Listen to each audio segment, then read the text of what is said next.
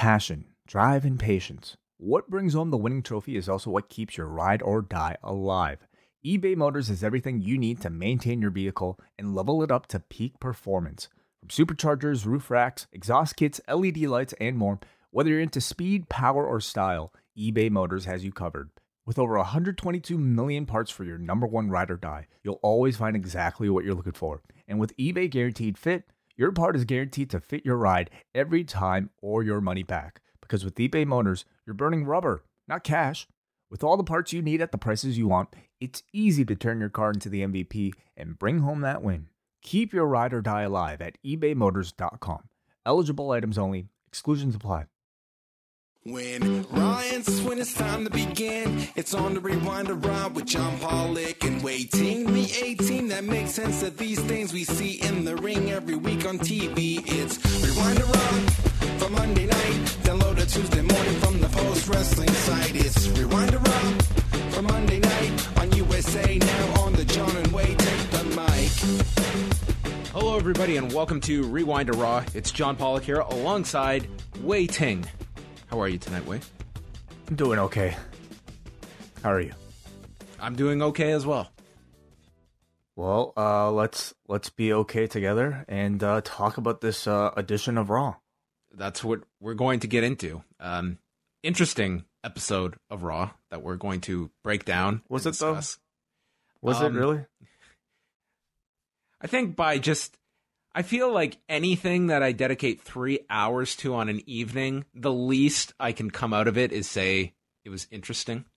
But that can mean anything. I've always told you, interesting is my code word. Like, you can say that can be positive, negative. It can be interpreted however you want. Like, if you, Wai, came over tomorrow and you had dyed your hair green and half of it was orange, I would tell you that looks really interesting. I would certainly classify something like that as interesting. I think, though, the certain things are simply not interesting in that I have zero interest coming out of experiencing that thing. And I feel like this edition of Raw was one of those things. Well, that's probably not the description they wanted you to have coming out of that main angle, but we will get there. But I think that today, all of the focus was on last night and primarily the final 20 minutes of that dreadful pay-per-view. And I would say that like 98% of the responses were generally all in agreement. Like, it's not too often you get such a one-sided reaction because, of course, you're always going to have the contrarians, but this was less so. This was a pretty adamant, this was just a terrible, terrible match and made for a terrible show overall. Well, who are the 2%? Because I saw, like, this was a case where I could confidently say I think 100% of the responses were negative. Well, when I say 2%, I'm talking about the people who would come out and say, you know, there's been worse stuff, or it's not even so much a defense of it. It's more just trying to lessen people's dismissiveness of Sunday. But I don't know. I to me, it's like, I feel that there is this overall attitude that somehow because you're a fan, you're not allowed to complain, or it's somehow you're a bad person because you complain. Anybody that is listening to this, anybody that is a fan, especially someone that has spent money on a product, you can absolutely feel free to complain about something. And you're not a toxic individual because you didn't like a wrestling match. You can be an asshole about it, but you can also just be, hey, this sucked. It absolutely sucked. And I don't think we have to go into deep analysis about why. I think everyone can pretty much watch that match and say, yeah, sucked. Yeah, I agree. You know, and I don't dismiss people who perhaps feel like, you know, certain individuals, maybe even us, are sometimes too negative. I certainly feel like there are moments where I feel that way about somebody else. But I also feel like there are moments where I think people are maybe overly complimentary about something that, you know, but the thing is, there often, I would say most things exist in a gray area where you might like something, but I might not like something. And that's where you might get a bit of disagreement. Yesterday, though, I would say was pretty much unanimous. Even people who are typically defenders of you know, wrestling or WWE specific wrestling were pretty negative on that match.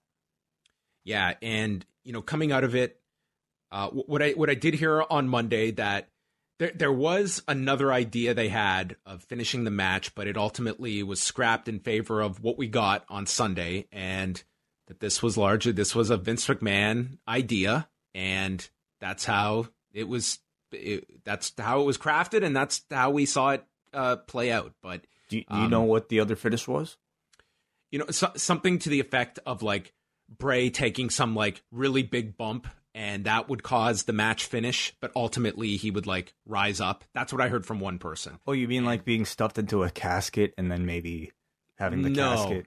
No, we would not see we would not see Marty Jannetty airlifted up into the rafters.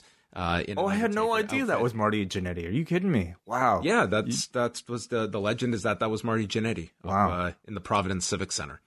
Royal Rumble 94, everybody. Rewind away tomorrow. That will be covered on Rewind Away on How Tuesday. Appropriate. How great. It really is, because I do believe that we have quite the companion angle to go with Sunday's Hell in a Cell finish. Yeah, where The Undertaker is stuffed into a casket after the entire heel locker room comes out after a match with Yokozuna, a casket match, and then he ascends to the heavens, first of all appearing on a screen, explosions, green gas, the works, as he takes a short break before coming back, reborn with purple gloves. As you look at this, do you have any thoughts on, this being Vince McMahon's idea to end this pay-per-view? And I should mention, Fightful has also been reporting on this as well. This all centers back to Vince McMahon. But does that give you just a cause? Like, this was a very... I just don't understand how anyone looks at that and thinks... Give me cause, John. How long have we been doing this show? I find it astounding. I lost cause a long time ago. A guy who has made his entire living in promoting professional wrestling, and like I heard from people in the company who were like, didn't think this was going to work, and that's what happened. It's like anyone who looked at this, I think, could have predicted what the outcome was going to be, that people were going to totally shit on this, and that is what happened. And there are times we see bad angles. Bad angles happen. This to me was, I don't know. Maybe it's something that in a week or two we're not even going to remember this. But I don't know. 4 hours later, this was really bad. It was very bad, and I felt really bad afterwards for the two performers. That I don't care who you had in there. There was no one pulling off what they were set out to do with Rollins and Bray Wyatt. Yeah, I'm just picturing Steve Austin like in the Seth Rollins role. Well, think about who you are. This is not you, Steve. Well, did you hear? Did you hear any of Chris Jericho with Ariel Helwani last week? I did not. No. He mentioned the fact that there's no assholes in the locker room in AEW, and this was when they were talking about CM Punk, and Ariel followed up. It's like, are you saying something to the effect of is Punk an asshole? And Jericho kind of stepped back. He said, no, I've been an asshole before. Steve Austin has been an asshole. It's like, these guys that are in these positions, sometimes you do have to be the asshole. And I would say that maybe those two guys, it's okay. And who knows? Maybe they were fighting this tooth and nail. Maybe. We don't know. But I think overall that there is a belief that, you just go out there and you carry what's been presented to you. And I think that, you talk about an Austin, someone that, he was not going to go out there and lose a match to Jonathan Coachman because it was stupid. And he was right. And for as much flack as he's gotten about the Brock Lesnar thing, that was an awful idea to lose unannounced on Raw as well. So sometimes you do have to be an asshole in situations where there's bad stuff thrown at you. And ultimately, it's going to have the biggest effect on you. Vince McMahon will move on to another story, another character, another angle. But you are a commodity, and you have to be kind of have your own agency about you to see how your character, which is your lifeblood, is utilized in these kinds of angles. I think it's really hard to comment on that without knowing exactly how much input, the performers had. Who else besides Vince McMahon might have had some input into the angle, whose idea it really was, all the different components attached to this. But, we've seen, so much of, like Cain Velasquez recently talking to CM Punk before, deciding to work with the WWE in that interview with Mark Raimondi after Fox on Friday.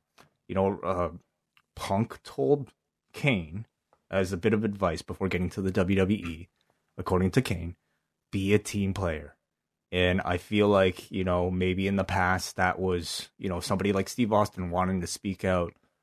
I feel like maybe they've bred a culture where something like that is really frowned upon because they have ways of weeding out people that aren't team players. Yeah, and how much has that mindset changed to when, you're Seth Rollins, he's going to make incredible money year in, year out. It's, is this a hill I'm going to die on, where it's large. It's a much different business than it was in Steve Austin's era, where drawing at house shows, drawing on pay-per-views, that was going to make an enormous difference in what you are ultimately going to make. And today, I think guys have a more steadier income, and it's kind of like professional wrestling has somewhat shifted now to where it's like, I'm a character on a television show, and I'm just going to, whatever's presented at me, cool. And we see that with a lot of guys. Like, we can watch the creative right now. I'm sure there are people that are not all that over the moon with what's presented at them, but they go out and they do it. Yeah. So, John, after watching Raw, do you have any indication about whether or not Vince McMahon or the company itself, how much they recognize that last night was a swing and a miss?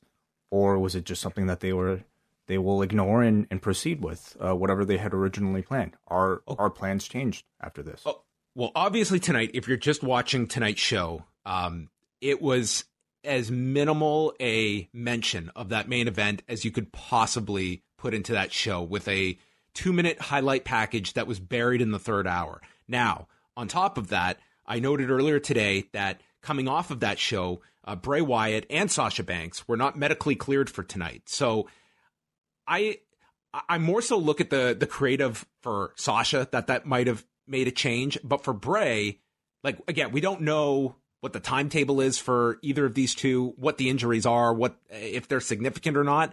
Bray, you would figure that even if he was not medically cleared, you could do something with him on this show. It's not like this guy was going to be wrestling on TV, but they opted to keep Seth Rollins off the show as well. So I don't know if some of that had to do with Bray's lack of clearance, or it was just, we had an awful, awful presentation the night before, and let's just keep them both off TV tonight. But it was very, very noticeable that main event was mentioned, the absolute bare minimum, without completely ignoring it, which going into that third hour, you were almost thinking they might do. What did you make of the report from some sites saying that there was a tweet from the WWE about a rematch between Bray and Rollins to take place at Survivor Series that was later on deleted?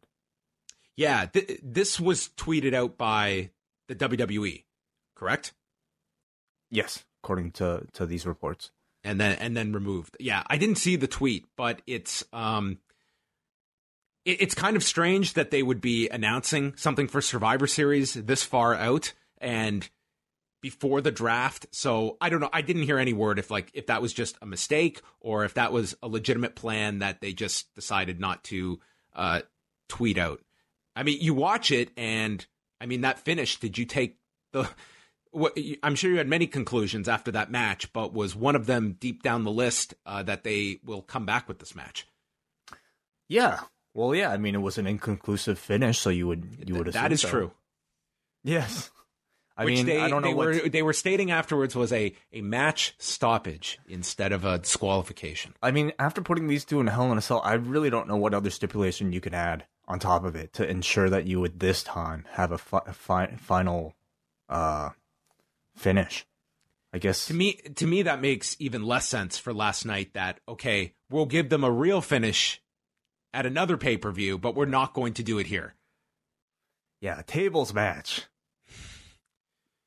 Anyway, yeah, so we've got the draft coming up now, and I don't know. Do you just grin and bear it and just hope that, all of this negativity over this feud just evaporates over the next week, and you just continue with it, or do these two go their separate ways? Because I would be opting for the latter, to be quite honest. Yeah, that's interesting. Do you continue this feud? Clearly, there's a bigger story to be told, and I think there's so much unresolved that I think you have to follow through, especially like on the part of somebody like Seth Rollins, who, listen, he went through a life-changing decision last night. He had to attempt murder, and I think he has to, we all kind of like joke about how ridiculous the story is and how I think poorly acted out it really was by the end. But I mean, Seth, you still have to like follow through with some story. He at least has to talk about it. And I think ultimately it has to result in some type of firm conclusion between he and Bray Wyatt on screen. So I would assume that they would do another match.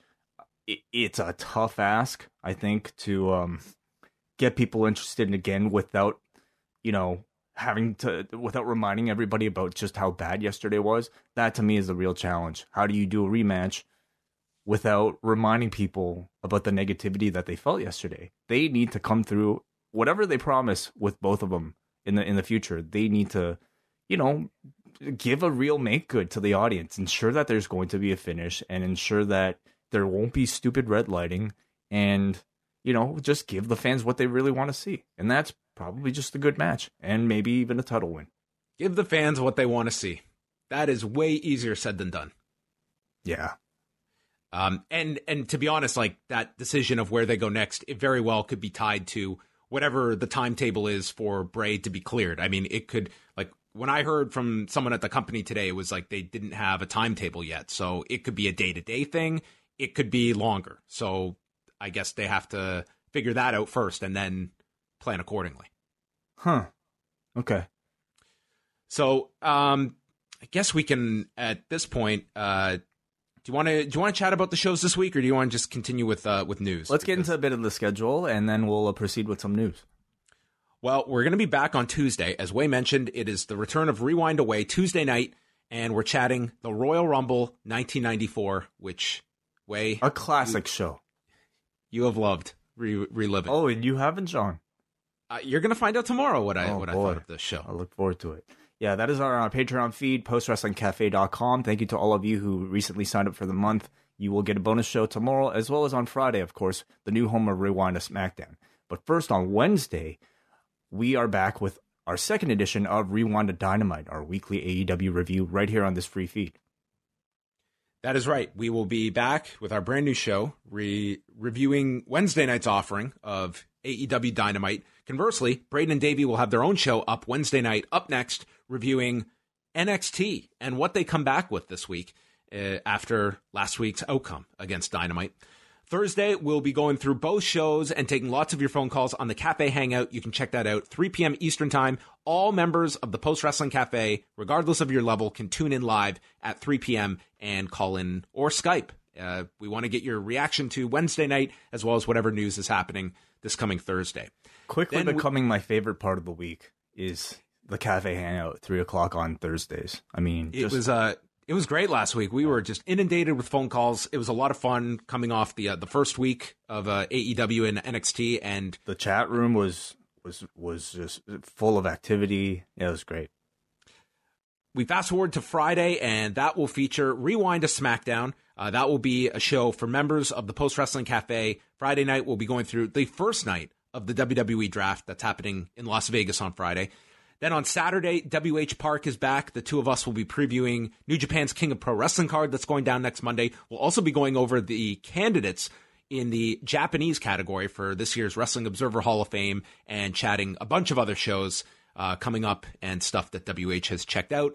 And then the week wraps up Sunday with an interview I'll be doing with David Lagana of the NWA. Their show Power is going to be debuting tomorrow night, 6:05 Eastern, on their Facebook and YouTube channel. And we'll have a couple days to watch the show and then chat with David Lagana about the tapings from last week and everything about the NWA, and I'm sure many other subjects as well of what's going on in the industry. So you can check that out Sunday here at postwrestling.com. And then next Monday, just looking ahead, we'll have a review of New Japan Pro Wrestling's King of Pro Wrestling special on Monday on the Post Wrestling Cafe as well. Yes. Davey Portman is also going to have some reviews of Evolve this weekend. So those will be up this weekend. And I did want to make mention that Tuesday on the website, Andrew Thompson is going to have an interview with female performer Faye Jackson,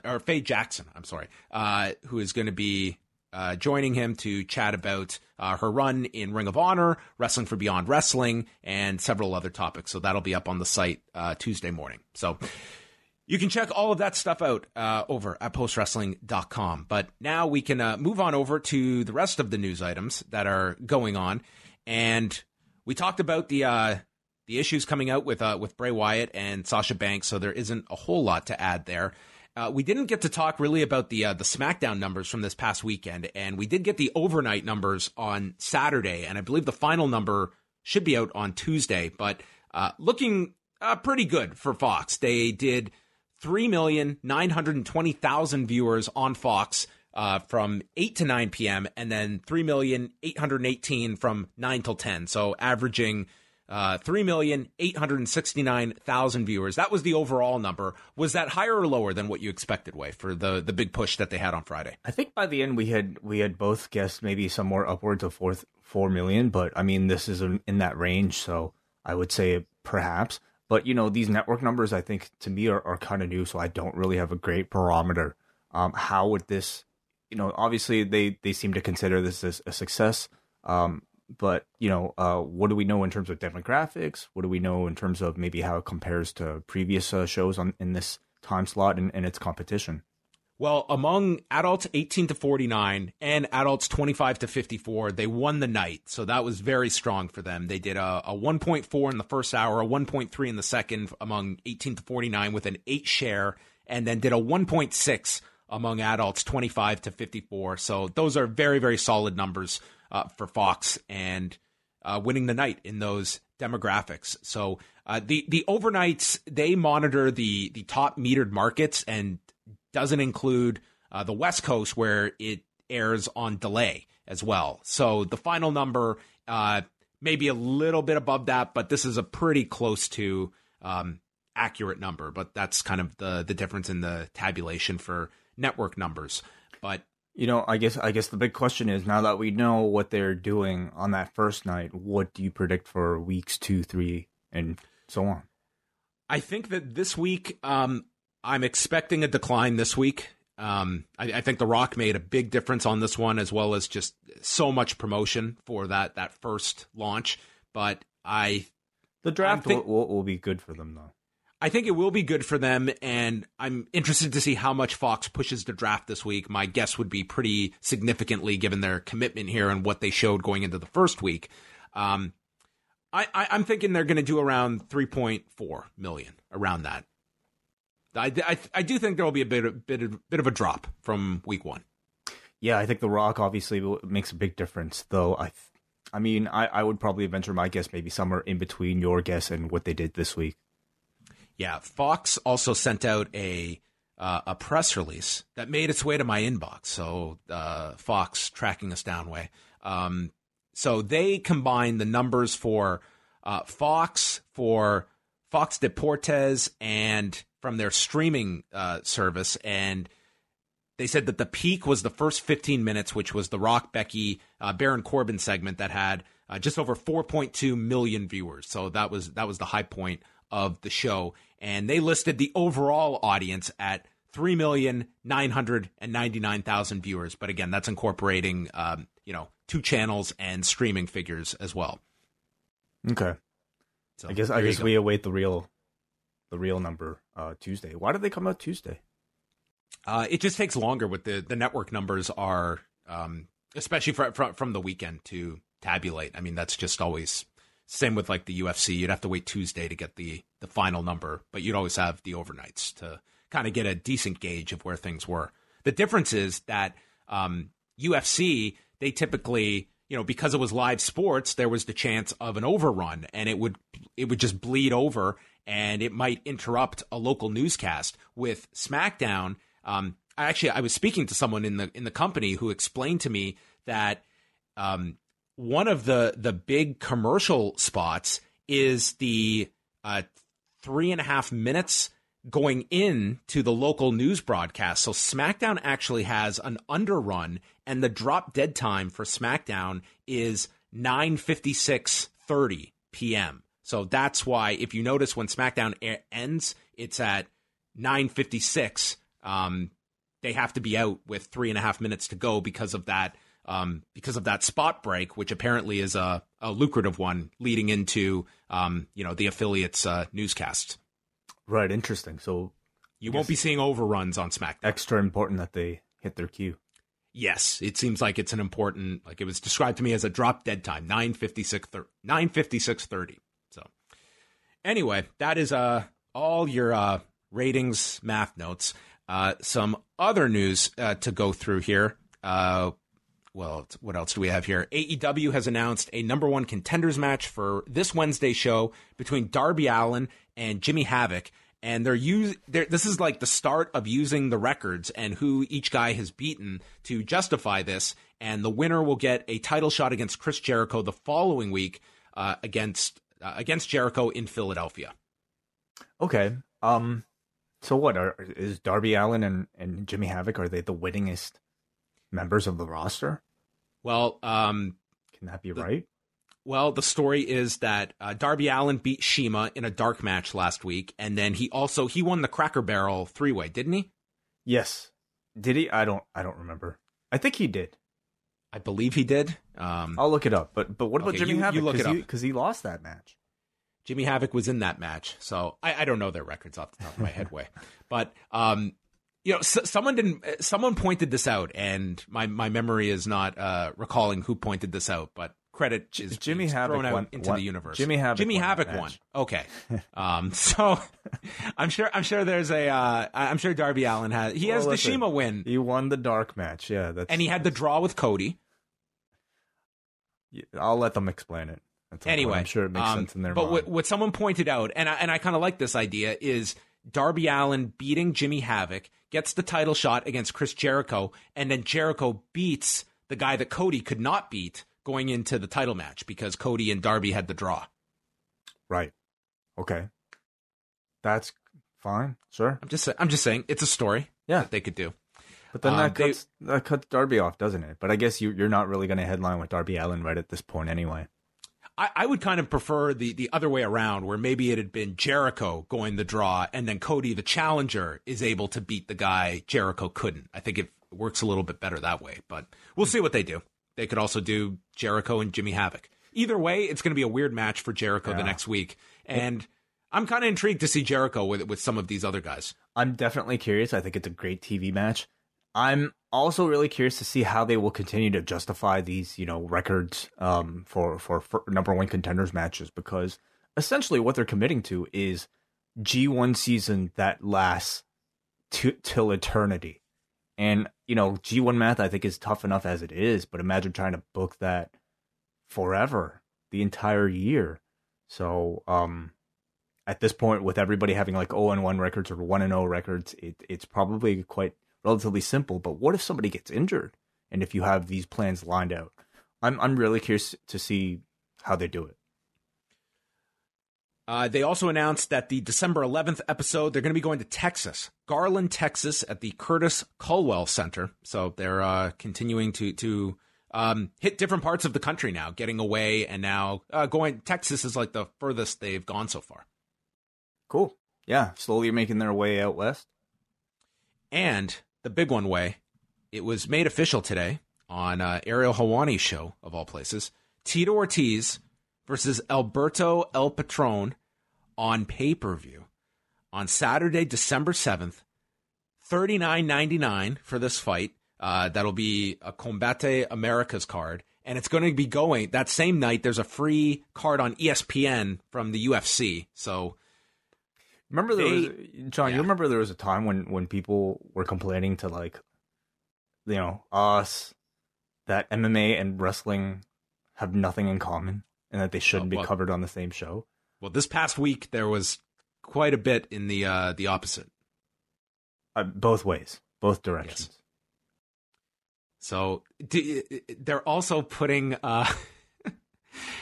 So I guess Alberto has, when he became champion, he had a physical belt that he got, and Tito has his own like UFC belt or something.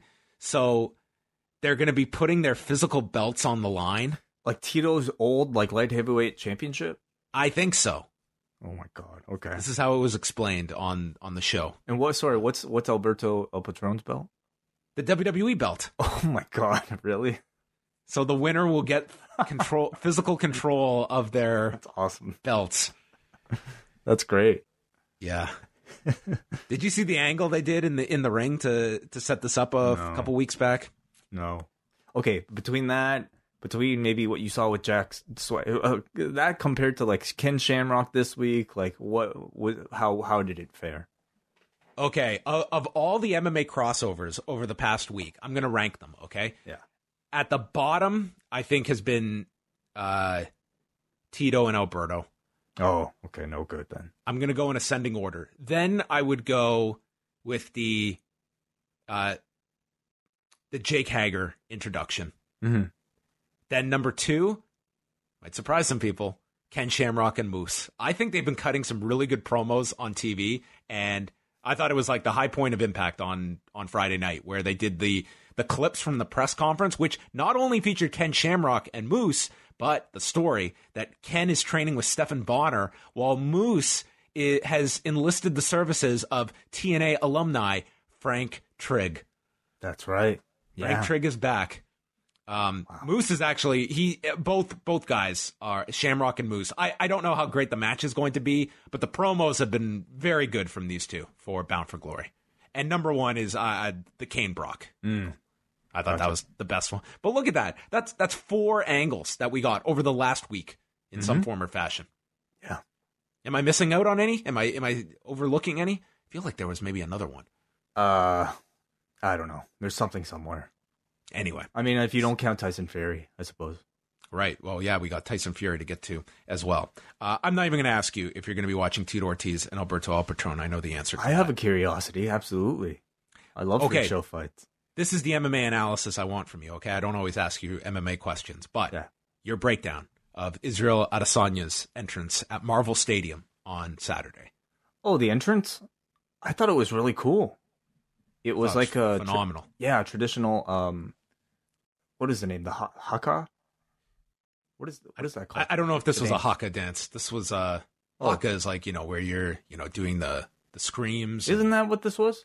No. Oh, okay. Unless you saw, they did do when they arrived in the city at the airport. There was this huge group, and they did this whole haka dance for Israel Adesanya. But yeah, this walking out was just him, and these were like childhood friends of his. And like, if you see this jumping like cartwheel leap that he does, and this guy's he's going in for a 5-round fight. It was just amazing to watch this guy, and then he defeats Robert Whittaker. It was awesome. That main event was awesome. It was fantastic. But what how would you grade my Marvel DC tweet? Brilliant. 10 out of 10. Absolutely. I only did that tweet with you in mind. I won't lie. I was out during the day, and I thought to myself, I'm like, I wonder who's doing commentary tonight. And I was like, I bet you it should be John Anik, and Joe Rogan doesn't do the international ones. And I wonder if it's Daniel Cormier. And then I was like, DC at Marvel Stadium. And I was ready, Way. I didn't know if he was doing commentary till I ordered the pay-per-view that night. And then when I saw him, I was ready. I had that tweet. I had like the bullets in the chamber, and I was ready. And I don't know what it says about Twitter, that was probably my most circulated tweet I have ever sent out. We need to get you an award. There's no award for getting retweets or likes. It's like be. It's literally like a video game. Like, that's what Twitter is. And you have a score. A life score. It clearly translates to human How important worth. you are. Of course. In life. Absolutely. Yeah. But then I checked in and exchanged all my cred on the show when I thought that what's his nuts Deadpool was a DC franchise. Oh. Yeah. Guess what? I was alerted afterwards that it's Marvel. There's no excuse for that one, John. It's too confusing. I think Marvel, if they weren't in Endgame, then they aren't Marvel. I have a lot to explain to you. Yeah. Have you are going to see The Joker on Tuesday night, correct? Tomorrow, I'm very excited. A lot of controversy about this movie. I know. I'm actually going to try and see it so that we can talk about it. But if not, you can spoil me on Wednesday. No. Okay, we'll see. Yeah, I started listening to a podcast today about it, and it was like going into all these details about this movie, and I was like, I don't know. No, you had it spoiled for you already? It wasn't so much spoil. Like, I knew what I was listening to. This is on me, but I decided they're just going through the entire movie here. So if I'm going to watch this tomorrow, I might as well just turn this off. And I did. And you know what? I checked outside, and the earth did not explode. My life didn't end. It was okay. I might see a movie where I know things that happened in it, and I think I'm okay with that. But I'm kind of intrigued to see it. Yeah. Do you think this is a real controversy, or do you think this is just people creating a controversy? I mean, I'll have to let you know. I haven't seen it myself. I'm not up on what. Well, I know the bare facts about this movie being discussed. But anyway, maybe we can talk about that later. So anyway, that was everyone's weekend. I hope you all had a wonderful weekend, and I hope you spent it with us. God knows we did enough shows over the last week. I think you and I have done a show every day since Wednesday. And I think that's going to be our life from now on. Well, we've got the Rumble review tomorrow. Got a show Wednesday. We got a show Thursday. We got a show Friday. Yeah. Saturday. Thank God. We're going to get Thanksgiving off, Way. Well, you're going to be doing a show with WH, so you'll be there. Sure. Yes. Saturday. I guess you'll be there on Sunday because you'll be doing a show with our interview with Dave Lagana. And then John will make up for the weekend because we'll be talking to each other twice on next Monday. Oh my God, that's right. We're doing 2 shows next Monday. We're going to have a King of Pro Wrestling review during the day, and then we got Raw. The draft is next Monday, so it's actually a big Raw. Yes. What have we signed up for? This is crazy. All right. Let's get into Raw. Are you ready? Anything else? I'm Any ready. Loose ends? All right. We started off the show from Bakersfield, California at the Rabobank Arena. And they recap Rabobank Arena. Damn. Rabobank. Rabobank. Yeah, Cool. That's what it sounds like. It sounds like they're encouraging me to go rob a bank. Okay. They recapped the Lana and Bobby Lashley angle from last week, and I don't always watch these recaps, but when I saw them mixing in clips of Total Divas and the two exchanging their vows, it took a real sick individual to cut this feature. It took a real sick individual to come up with this storyline. What an immoral company this is. They're literally like, they're showing clips of like the two of Lashley and Lana making out as the two, as they have the audio of their like wedding vows over top of Lashley's tongue going down Lana's throat. Yeah. Well, it's great heat. Yeah. They immediately cut. This was like jarring. They go to the new skillet open. And then, boom, we just cut to the ring, and Randy Orton and King Corbin are stomping down Rusev inside of the ring. And then Lashley appears on the screen in a bathrobe, and it's revealed that he's wearing Rusev's bathrobe because he's in Rusev's house, in Rusev's bedroom, and he climbs into the bed as Lana walks into the shot, gets into the bed with Lashley, and says that everything that they own is now in her name, and they no longer have a joint checking account, as she proceeds to remove her bra and presumably have sex with Bobby Lashley. Presumably. Maybe they were just, cuddling or just talking. Maybe they just decided to talk. They also mentioned how Lashley said, like, oh, you probably should have sent all that money to your family back in Bulgaria rather than spending it on Lana. Yeah, we have another babyface now who has monetary issues. Oh, sure. I mean, throw it all in there. The cuckold thing, the money. I mean, how much more relatable can you make this guy? I was waiting for this segment to end with Lashley announcing that he's going back to his OVW name. Which was what? Blaster Lashley. Oh, ew. Nasty. So that's how this segment ended. This is very much... Oh my God. Rusev, like, they cut the Rusev, and like they tried to, like, obviously on the script is like, oh, Rusev has a puppy dog face, and that's what you saw from the actor here. trying to like, if you got mad at him for not running down the ramp last week, I don't know if you'd be too happy about this. Yeah, it seemed like his challenge was trying to cry. Yes. Or maybe he was like actively, thinking about his career. So this story is pretty much the WCW, Randy Savage, Ric Flair, Elizabeth angle, where Savage and Elizabeth were legitimately divorced, and Elizabeth got all of his money and was spending it with Ric Flair. Because we've added now the wrinkle here that Rusev is now, out of money?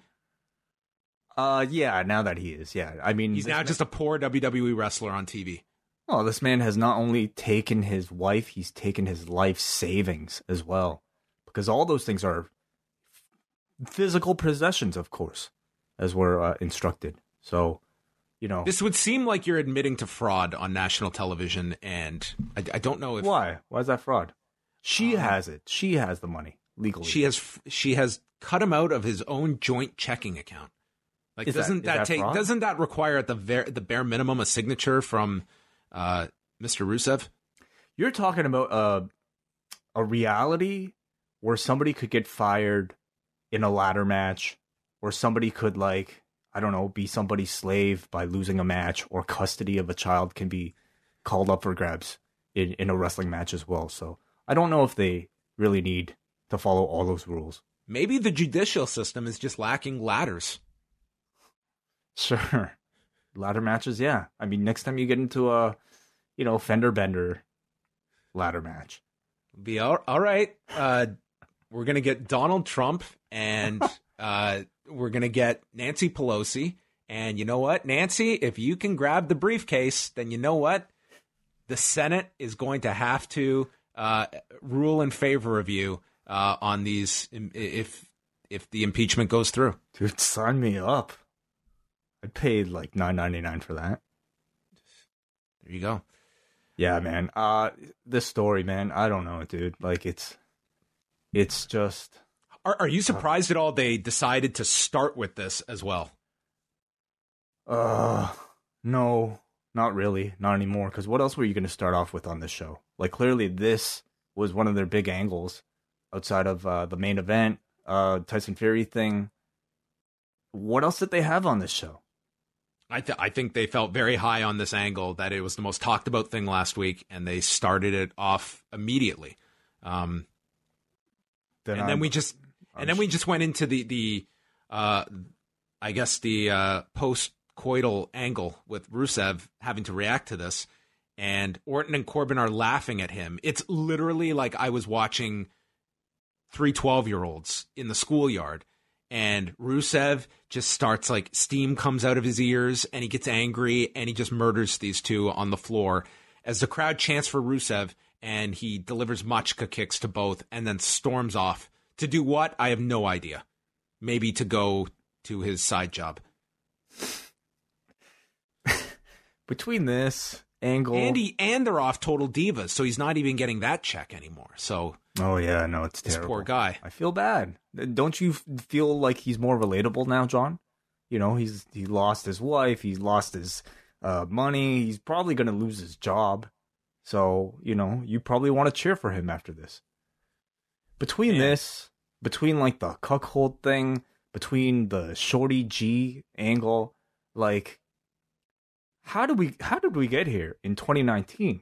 You're just out of touch. You're out of touch. You don't understand what makes a babyface these days. You've got to have like humility as your defining trait, and you have to be beholden to your audience. I mean, that's what makes to me a great performer is you've got to feel, man, my life is so much better than this guy's. I want to spend money to watch this piece of garbage.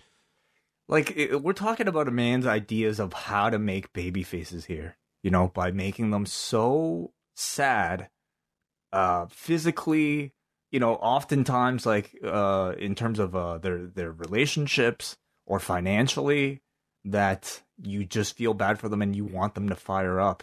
I mean, God, it's an attempt, but I see no other forms of media that are out there that are successful that are employing these very tactics. Yeah. I would just love like this kind of these ideas to have been installed in, say, I'm not even thinking about Drake Maverick. There's another one.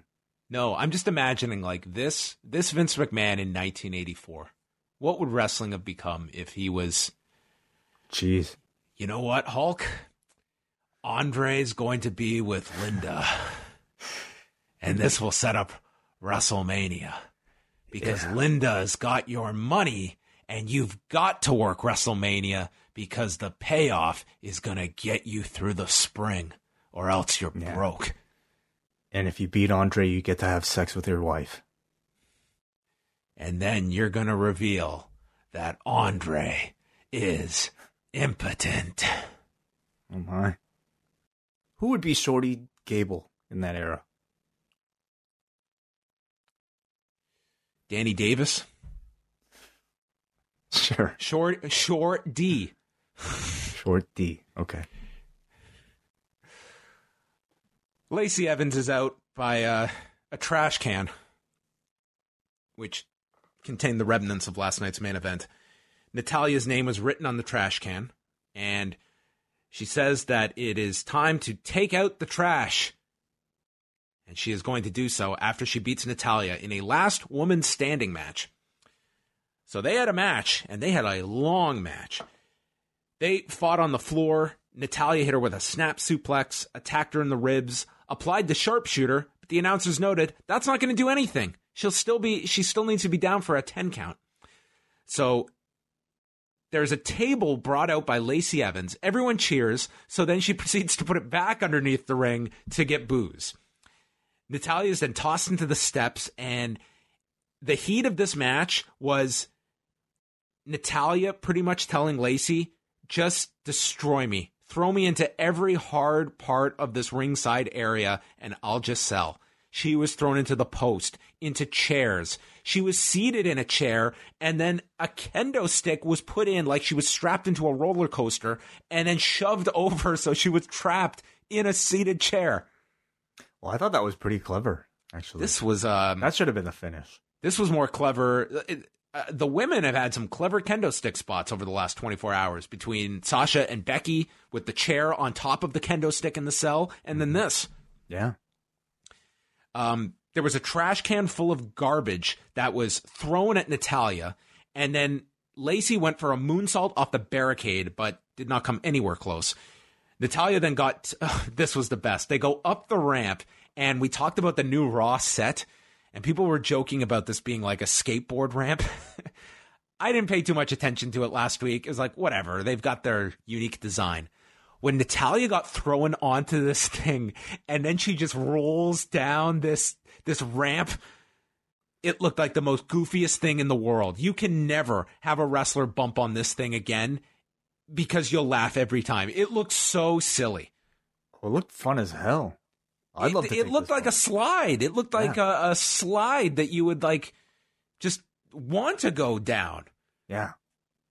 This is not designed to elicit fear that the performer is injured. So Natalya they should have really had the set with like the sharp tacks and, big spikes. Yeah, there should just be daggers coming out of it. So it's like you just murder somebody if they're thrown in here. She went down the slide again. Natalya then attacked her with her own suplex, and then with a table set up off the stage, Natalya powerbombed Evans off the stage, sending Evans to her death, and won the match in 17 minutes and 9 seconds. Yeah. I'll say, like, if you kind of like condense this match to all the big spots, I think they did a good job of, delivering, I think, brutal hits, but spread out amongst all the 10 counts in 17 minutes. The pace of it, as is the problem with a lot of last man standing matches, actually became kind of unbearable. It was just like one hit and then they'd restart the count. What made it worse, and the announcers called her out on this, was the fact that Lacey, every time she attacked Natalya with another kendo stick shot or something else, the referee kept restarting the count. So there was one where Natalya was like at 8 on the ground, and then he just restarted, and it's like she had never gotten to her feet. Made no sense. Made no sense why Lacey would do that. So it's in terms of believability, I mean, that kind of took you out. But I'll say for the most part, like it's a tough ask, I think, to get people to get into the pace of a match like a last man standing match for 17 minutes for a feud that is completely cold. You know, a feud that I don't think people really even had the patience for like a 5-minute match for, much less a 17 match with 10 counts lined out all in between. So I like the finish a lot. The powerbomb off the ramp was something I really didn't expect with these two. It looked great. Natalya performed it wonderfully. But overall, I thought it was a really boring, pretty repetitive match. I thought for a Lacey Evans match, this was a very ambitious ask of her. And for that, maybe I'm bell curving it a bit. I thought that, you know, to go out there for 17 minutes, it was a large chunk of time for them. I think this was a better street fight than it was a last woman standing match. Yes. But of course, had it been a street fight, God forbid, we can't pin someone. We can't have Lacey Evans be pinned. Do you think that would be the reason? I think this is worse. The fact that they can't even get back up. I don't know. I don't know what went into that, but I think had this been a street fight, I think this would have worked a lot better because to me it was the handcuffing, not literally but figuratively, of these 10 counts that kind of just played with like the flow that just got constantly interrupted here. But I mean, to me, I think Lacey Evans has gained a lot working with Natalya, and given that this felt like a absolute blow-off, who do you think wins the rematch? Natalya again. Two power. It is bombs. strange that like you would think like this feud was ultimately designed for Lacey, and Natalya gets this win here. I was not expecting her to win this, and she won on consecutive nights in pretty emphatic fashion. Yeah, I mean, to me, it feels like they're keeping Lacey in the position that she probably should have debuted at, maybe in the mid card. As a heel, I think she could afford a loss like this and bounce back to be pretty much in the same spot. You know, you have to wonder maybe if any of the Total Divas co-promotion might have anything to do with a certain renewed push for Natalya. But I feel like Natalya needs something. Like she's often the person losing, despite being the babyface. And then, before they can even like really sell Natalya's win, they are immediately just cutting to promote the rest of the show. Like there was no, there was no moment to even let this win sink in and put any kind of stock into it. They're just right moving on to the next thing. And then they cut to Tyson Fury. He's with his family backstage and would be addressing Braun Strowman later tonight. And then we cut to The Room. Who's in the room? Our friend Aleister Black. Monday Night Raw.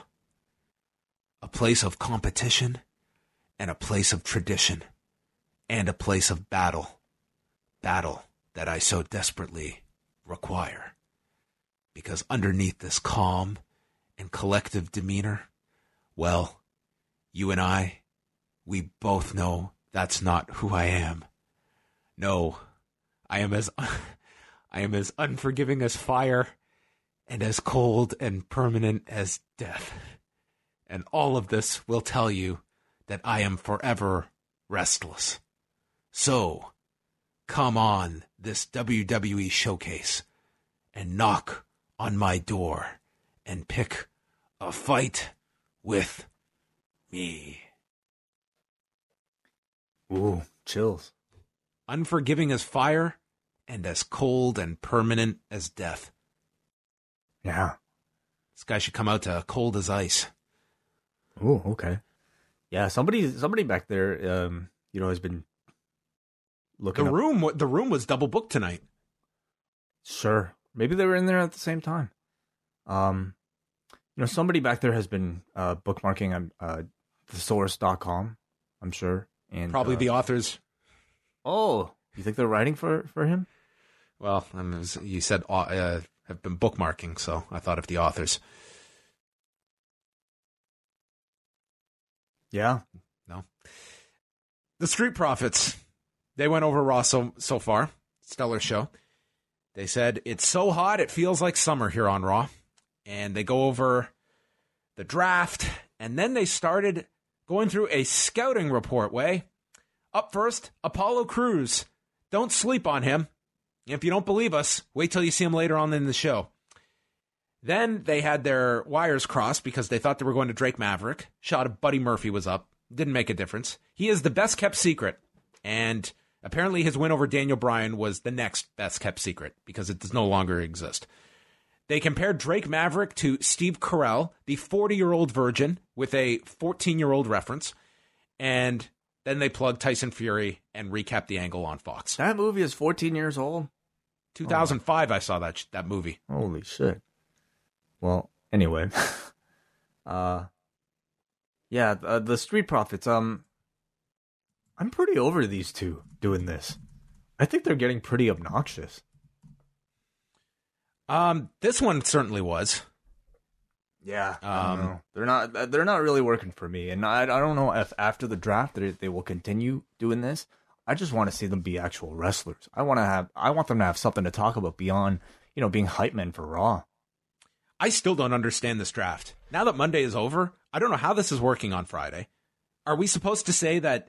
Well, everybody's up for grabs, including the champions. They mentioned that. That part was. They're also positioning like the authority figures are going to be Fox and USA. Like it's going to be the network executives that are in control of these shows rather than some individual, which I am beyond fine with. Yeah, I wonder who they are, and I wonder who's going to play them. That'll be really fascinating. Do they have to actually be approved by Fox? I would think, USA? Given that we've seen Fox discuss the fact that they are going to have a very big influence on like a sports presentation on Friday. I would imagine it's going to be like we're going to see like legit Fox personalities. It wouldn't surprise me if they have like real Fox executives in some cameo role or something like that. And who would represent USA? Well, I don't know who's going to be on next week. Maybe Bonnie Hammer will show up. Raw might not be the same kind of presentation that Fox has. Maybe Raw is going to be a different style of draft altogether. Like, we don't know. They have not really outlined too much. So the SmackDown. So you think the SmackDown draft will only be for SmackDown talent and not Raw? Wait, I have no idea. What I know is someone's going to come out on Friday and apparently can draft anyone. So why wouldn't SmackDown just draft all the best people? And then are they exclusive? Are we going to have Raw and SmackDown picks on Friday? I don't think so. So does SmackDown get to make all their picks on Friday and Raw then gets the leftovers? I mean, it's possible that they will just do this the way that they've been doing their shakeups where, who's about to come out? Our next draftee. And then you just have like, a so bunch it's going to be entrances. Random. Perhaps. I don't know. So what was the point of this scouting report? Like that to me is not a sports presentation where it's just random people coming over. Like they've made it seem like the executives want the best talent and they're scouting everybody.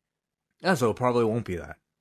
You'll probably see some figureheads maybe deliberating. I mean, if they're going for a sports-like presentation, I would expect Raw and SmackDown picks to be done Friday and Monday.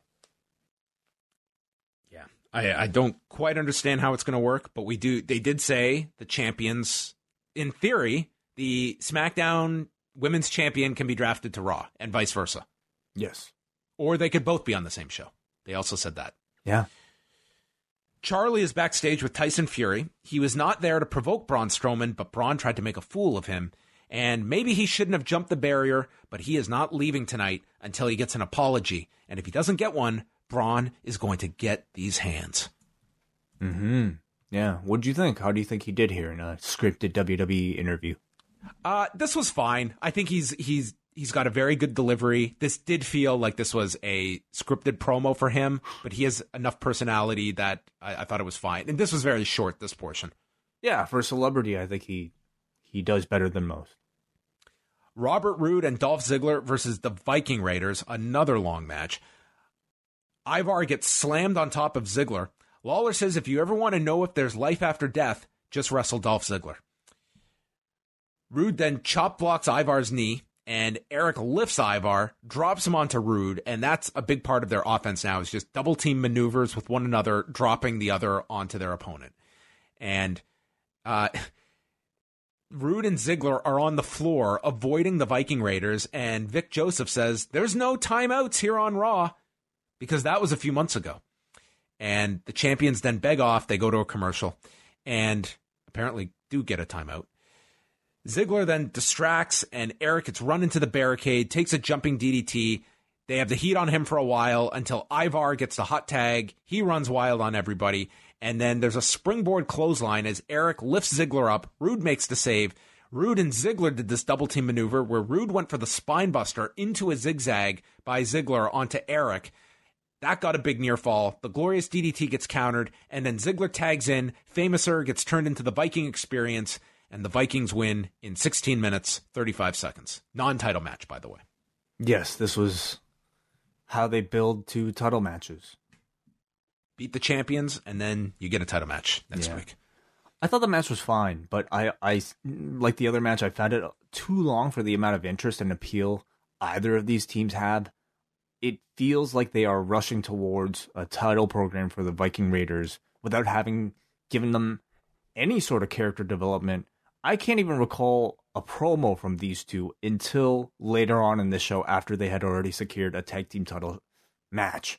So to me, it's between that and I think Rude and Ziggler too. Since they won the belts, they've just been these generic bodies that are holding on to these props, getting beaten up or just doing nothing. I still don't know why these two are together. I know nothing of them as personalities. So you combine these two teams together, there's simply not enough interest to maintain my attention for 16 minutes for me to really want to see either team either win or lose. So, to me, this was all just felt like filler so that you could produce another 3-hour show. We went back to the room. Aleister Black has now lost his shirt. Vic Joseph and Lawler's mics are still hot, so they're communicating before they cut it. He's going to head down to the ring and see who wants to pick a fight. Yeah. The Singh brothers are in the ring, and they're going to show them why they should be top draft picks. And they challenge Aleister Black. So that would say that it's at the choice of the executives who they get. Yes. Aleister Black kills the Singh brothers, just nails them with strikes. There's a flying knee to Sunil, head kick then to Samir, and then a one-arm dragon sleeper to submit Sunil in a minute 6. Actually, he wrapped his other arm around his back. So it was like a dragon sleeper with his front arm wrapped around his back. Oh, okay. Yeah. Is this in a jiu-jitsu tournament? I'm sure, yeah. Yeah, I mean, it looks legit, actually. So, it's different. It's fine. I'm sure it'll get over with repetition. It's nice that, he's expanding his moveset beyond just the black mass. So it seems like they're finally setting him up for a big role after this draft. But I feel like I said that exact same sentence after the last shakeup. It's been a year of nothing for this guy. So hopefully if they are serious about him, we start to see it ASAP.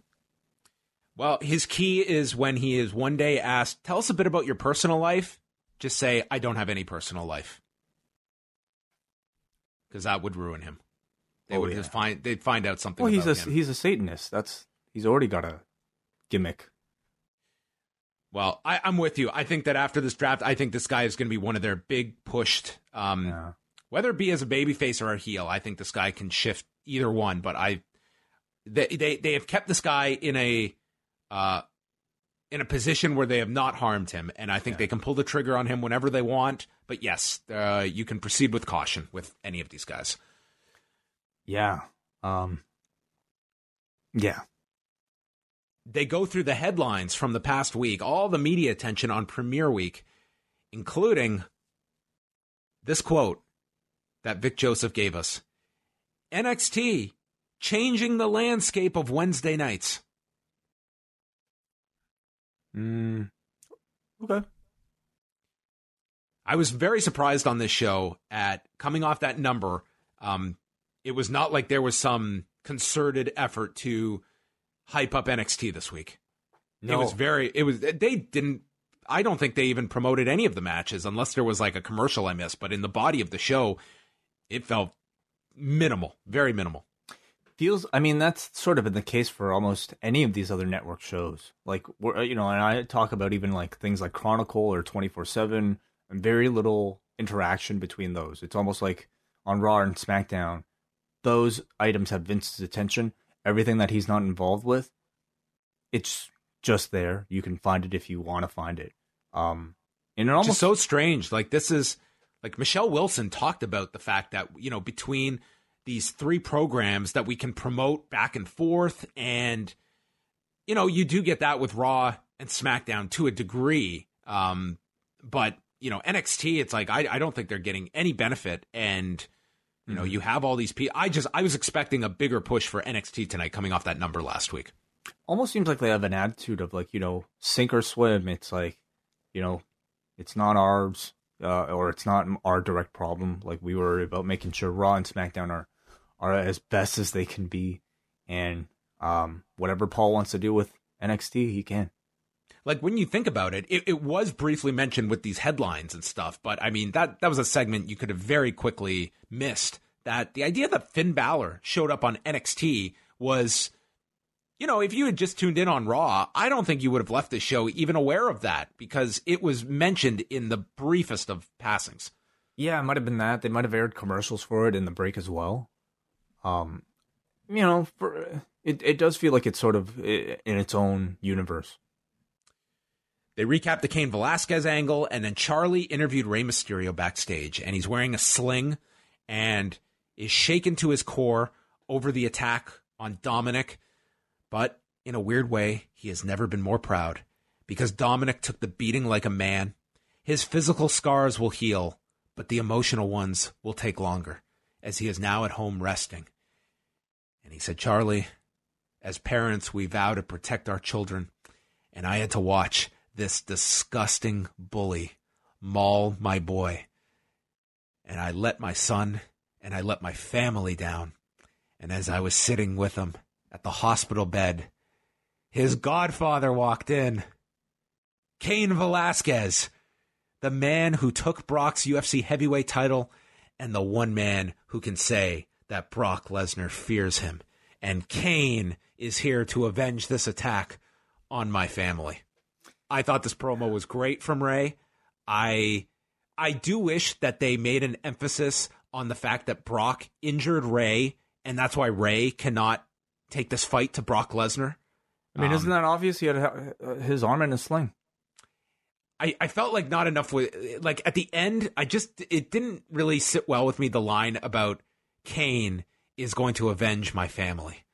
But listen, it's a nitpick thing. I thought this promo was great from Rey. It was really solid. And who knew? The godfather of his child, Dominic. I mean, where was Cain Velasquez in 2005 during this whole custody battle? I don't know. I mean, hopefully wrestling in Arizona. Hopefully, people aren't watching or reading Mark Ramondi's interviews with Cain, because I don't know if they knew each other that much further before. Maybe they did. Who knows? Godfather of his son. Yeah.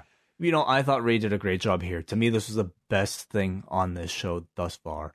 He did a great job explaining who Cain was and doing it in, you know, like a really emotional, pissed off way. Making this a family affair, creating, you know, calling Cain Dominic's godfather, whether accurate or not, I can buy it and I like it. It makes this feud that much more personal, that much more heated, and that much more relatable, because, you know, it's family, and thankfully it's not a feud about, you know, somebody sleeping with your wife. Are we officially transitioning and we can now refer to him as Cain? Well, if you notice, even Rey himself, when he's speaking Spanish, he calls him Cain. Yeah, that's how he did it. But in English, he still called him Cain. Yes. AOP is in the room. They grew up in a place where you learn quick to fight for every scrap for your family, and they came home with full plates every night. No other tag team has the killer instinct they have. They were raised this way. They have the will to take your food and your money. And your career. And your careers away. And the will to do violence in WWE. They will put their opponents' names in the history books. So get ready. They're hungry. So they're gonna take our food, our money, our careers, probably our wives, our Rusev is just like, great, food's the only thing I have left. Anyway. Yeah. These are still cool. I think they still make these two come across pretty well. So tag teams won't get split in the draft, correct? What? Are you sure? Because many times they've said, "Oh, I wonder what will happen if these guys get split up." Like the OC might get split up. They mentioned today. I don't know if these two are eligible, but of course they are. What am I saying? So, the luck of the draw. I'm sure these two will end up together. So by some miraculous chance, we're gonna get the majority of these tag teams sticking together. We're not just gonna break up like half the tag division. Well, listen, you know how NBA players might, or NBA teams might draft like two players from the same team just because, or trade for two players from the same team because they play well together, or like a player might request to play with another player. I mean, I'm sure you get stuff like that. I know I'm belaboring this point, but I just think it engages your fan base so much more when they understand how it works, because it creates all these scenarios and you can anticipate all these little things. It's like, imagine if you didn't know the rules of the Royal Rumble, okay? They just told you it's a battle royal. How many people are in it? We all thought we knew the rules of a Hell in a Cell, and I don't think any of us predicted the finish that they ended up coming up with. So, I mean, it's a question of whether or not they even understand the rules for their own systems. Do they even know who's going to be drafted? Maybe Vince McMahon was deciding for some inspiration. He went back, he watched the King of the Ring from 98, and he heard Jim Ross yell the question that was on everyone's mind. Can somebody stop the damn match? And Vince decided, yes, of course we can stop the damn match if we choose. Created a new rule. I wonder if Vince ever goes back to watch his old stuff. Do you believe, without any assistance, that Vince McMahon can log into the WWE network? Without anyone reminding him what his password is, without anyone telling him what to click through? I wonder. I would assume he's got it bookmarked and he's got cookies enabled, and so he wouldn't have to do it every single time. Probably Stephanie or Hunter like sets it up for him, or maybe his grandkids set it up for him. Yeah, well, that's what I'm asking. Like, without, they're all gone on vacation, and he's left on his right. Life depends on pulling up the Chi-Town Rumble, and he's got 5 minutes to do it. Does he require additional time? I have no idea how good he is with computers, so he could be a wizard. He could be making GIFs. He could be, I don't know, torrenting AEW shows. Well, we know his Twitter game is just on fire. Yeah, maybe he's on Watch Wrestling. That would be I would love to interview the person that is responsible for typing out Vince's tweets. Yeah. So far, we've got a retweet of a press release, and then we've got, oh God, he's been pretty inactive. He tweeted out the SmackDown commercial last Friday. He just tweets out a thing like just plugging whatever Raw, SmackDown. Happy birthday, Stephanie. Happy birthday, Gerald Briscoe. Just promos. He's a busy man. Clearly. He should not be on tour. Could you imagine him on tour? It's actually amazing when you look at all the parallels between him and Donald Trump. Twitter is not an area that their lives have intersected in. Right. Thank goodness. AJ Styles, Luke Gallows, and Carl Anderson against Kalisto, Lince Dorado, and Grand Metalik. This was a really fun six-man. This blew away almost everything at Hell in a Cell. I won't say everything, but God, this was a significantly better six-man than the OC had the night before. Dorado hit this splash off of Metalik's shoulders onto Carl. Then set up the commercial break. The Lucha House Party climbed to the top post and did a triple, like 3 simultaneous moonsaults onto the 3 on the floor. Very in cool. classic, yeah, it looked awesome. And in classic WWE fashion, this breathtaking spot by the Lucha House Party. We return from break. Carl Anderson in control of Lince Dorado. Kalisto then hit a handspring Enziguri and a Hurricane Rana to AJ. Anderson makes the save, taken out with a springboard dropkick from Metalik. Salida del Sol from Kalisto is countered. Pele kick from AJ, knocks Dorado down, and then hits Kalisto with the phenomenal forearm to win in 9 minutes, 29 seconds. This just felt like a really fun match, and all six just got to just go out there and just have a really great six-man. It was a good little match, Again, I would say a match that was sort of lacking in importance. No real storyline to build up to it. No real purpose for it other than to get the OC their heat back. But it didn't stop the Lucha House Party from making the most of their airtime. They were all really impressive. Really great looking tandem moves. Great hot tags. I would say it's unfortunate that they only had this position. But I mean, to be honest, it's even a miracle that these three even have jobs. Because given the way I think, WWE has booked people of this size, they would have never made it out of 205 Live. So they at least have something consistent going on, even if it's a role like this. But I really want to see more of the Lucha House Party, especially as a trio. They're tremendous.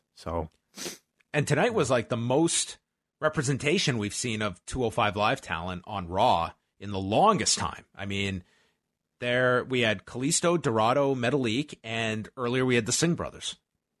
I mean, when you need people to lose, you just dial 205. They killed the Lucha House Party afterwards. They hit Metalik with a magic killer, and then Dorado took the Styles Clash off of the turnbuckle. So just a reaffirmation that the OC are the pushed act. Miz TV, he comes out. Miz recaps SmackDown. Becky's out. Charlotte's out. Miz goes through all the different covers that Becky is on. She's on the box of Golden Crisp cereal that Miz just had to shill. Becky noted that cereal's great. Said that Sasha beat her up last night, but if Sasha was here, she would tell her that you got your ass kicked by the man. Miz transitioned, saying Bayley also got her ass kicked last night by Charlotte. And both women are at the peak of their careers. The draft can change your careers, and this is where he notes that either one could change shows and even be on the same show together that they were teasing. Flair takes exception when Miz says that they are dominant women. She says, why can't we just be dominant? And Miz just kind of ignores it. And Becky brings up their opponents, the Kabuki Warriors, and referenced the other best-kept secret in WWE, Asuka's win over Becky at the Royal Rumble, and she wants to correct that wrong 9 months later. I forgot about that. Everyone did. Becky says she made Charlotte's belt famous. Charlotte responds, I made you famous. And good lines. I like that. Holds up the title, that she's a 10-time champion, and Becky says, your reigns may be plentiful, but mine are meaningful. And they held up great the titles. Lines. They had some good they had some trash talk. Some good promos here between these two. And then the Kabuki Warriors came out. Asuka starts screaming in Japanese, which was Jerry Lawler's open door to make jokes. Oh, I had flashbacks here, Talk about a wave of nostalgia. This brought me right back to 98 and Choppy Choppy Your Pee-Pee. Oh, I had my hands above my eyes. I was just like, please, Jerry, don't. I was just waiting for him to just say something offensive, but I guess this was mildly offensive without being file a complaint offensive. The crowd's chanting what at both of them. They both just yell in Japanese, and that was their promo spot. Yes. So, maybe I think talking about subtitles and why we don't employ them in the WWE, at least not, at a time when somebody like Asuka or Kairi Sane or Shinsuke Nakamura could have really used them as they were baby faces. They finally let, Asuka, Kairi Sane speak in their native tongues. Except it was only done to elicit these what chants, to elicit a heel reaction, all really just to perpetuate, I think, the idea that if you don't speak English, you're a villain. So if you're a wrestler who doesn't speak good enough English down there in the Performance Center or anywhere else in the world, the message is that you will never, ever, ever be a top babyface in Vince McMahon's WWE. And you see the difference. You see the difference between an old man's idea of how to portray, people who don't speak English versus a very modern take that you would see in something like NXT or AEW, where there are plenty of wrestlers. I mean, Asuka herself, not necessarily the greatest at English, yet was beloved. Kairi Sane was beloved as a babyface. Penta, beloved as a babyface in AEW, doesn't need to speak a lick of English. But for some reason, in the WWE, they just don't know how to do it. And so they resort to this. I think it's really going to expose this blind spot on their behalf through Riho on AEW and how much she got over last week and how they're going to present her in contrast to two phenomenal performers. And you cannot just put Asuka, especially, in this box and just say that, oh, she's a great wrestler, but she can't get over. It's like, we've seen her get over. This woman has more personality than half the people on this roster. And we've seen that come out, and we've seen how over she's gotten. And I will never buy the idea that you can't speak English and that somehow that prohibits you from being able to get over, because I've seen it happen. I don't know. The heel role for them, I guess they're doing more with them, but it just gives them a job, because they clearly had no idea what to do with them as baby faces. So, give them Mist. Let them speak a foreign language so that they can at least generate some interest in their minds. It's just amazing to watch, especially Kairi Sane, to just say, "Oh God, babyface, you're not giving me anything to work with here." It was really sad. And I really felt for Davey Portman, especially. We got to see Kairi Sane's heel character for the first time in the WWE, and it's her with pigtails, dropping the pirate gimmick completely. Yet, we see I think a take on how to make her a heel in Io Shirai that I think feels completely fresh and cool. So anyway, the music's still there, by the way, the best part. Yeah, well, just as they're playing one, I'm always wondering, what does the other person's theme sound like? And they remind me. And then I forget about the original, and they remind me of that one too. So you get 2 to 3 plays each. I miss having a radio and having to turn it back and forth in the car. Yeah. Crossfading is state of the art. So Becky and Charlotte took on the Kabuki Warriors. Flair delivers chops to Asuka over and over. Natural selection is hit. Charlotte has just made the moonsault to the floor her Flair flop spot. It's just a go-to move. Well, it's a new era. Everybody has to do a suicide dive or something like a moonsault to the floor to get the commercial. Asuka kicked Charlotte in the body as she was coming down with a pescado. Then Sane hit a high cross and gets caught by Flair and thrown. Becky comes in, missile drop kick to Asuka, and then gets caught with a spinning back fist from Sane. Sane then goes after Charlotte's knee. There's a roll up on Becky for a 2 count. She kicks out, applies to disarm her, and as the referee is tending to Charlotte with his back turned, Asuka enters and blows the mist into Becky's face, or at least close to her face. It seemed like it was kind of more off the face, but nonetheless was enough for Kairi Sane to pin Becky Lynch at 11 minutes and 28 seconds. Do you think this leads to a match? On TV, maybe. Sane and Becky? Sure. I'll take it. Yeah. Sure. That's great. After this, you referenced the Asuka loss. You did, out of nowhere here, create some opponents for Becky Lynch that, she does need some opponents. The Sasha feud's over. Mm-hmm. I'll take these two over most. So, there we go. I could see them just wrapping this up, though, over the next week or two with Becky beating Kairi on SmackDown or Raw. Yeah, we shall see. We don't know, what is the tag team championships situation? They get to move both brands, right? Maybe they can draft Kairi to Raw and Asuka to SmackDown, and they're singles tag champions. They each have the belt. That makes perfect sense. Opposing shows. That makes perfect sense. Do you recall a time, for some reason, so people were suggesting, Bayley or Sasha going down to NXT after their losses yesterday, and I'm reminded of the last time that I saw Bayley and Sasha in NXT when they were the tag team champions. vowing to defend those belts in NXT. So I completely forgot about the fact that theoretically these titles should have the ability to go to all brands, including NXT. Problem is you like don't have any like female tag teams down there. It's like you have Vanessa Bourne and Aaliyah. Yeah. Like I don't even know like the women's tag teams they have there. Even like I guess like Jessamine Duke and Marina Shafir, but like I mean they're not even like really presented as a tag team. They're more like the backup for Shayna Baszler. For a special occasion, like if you want to do a takeover, having like Asuka and Kairi Sane down there in an NXT for one particular match against, you name it, whoever, like a babyface tag team, I think that'd be great.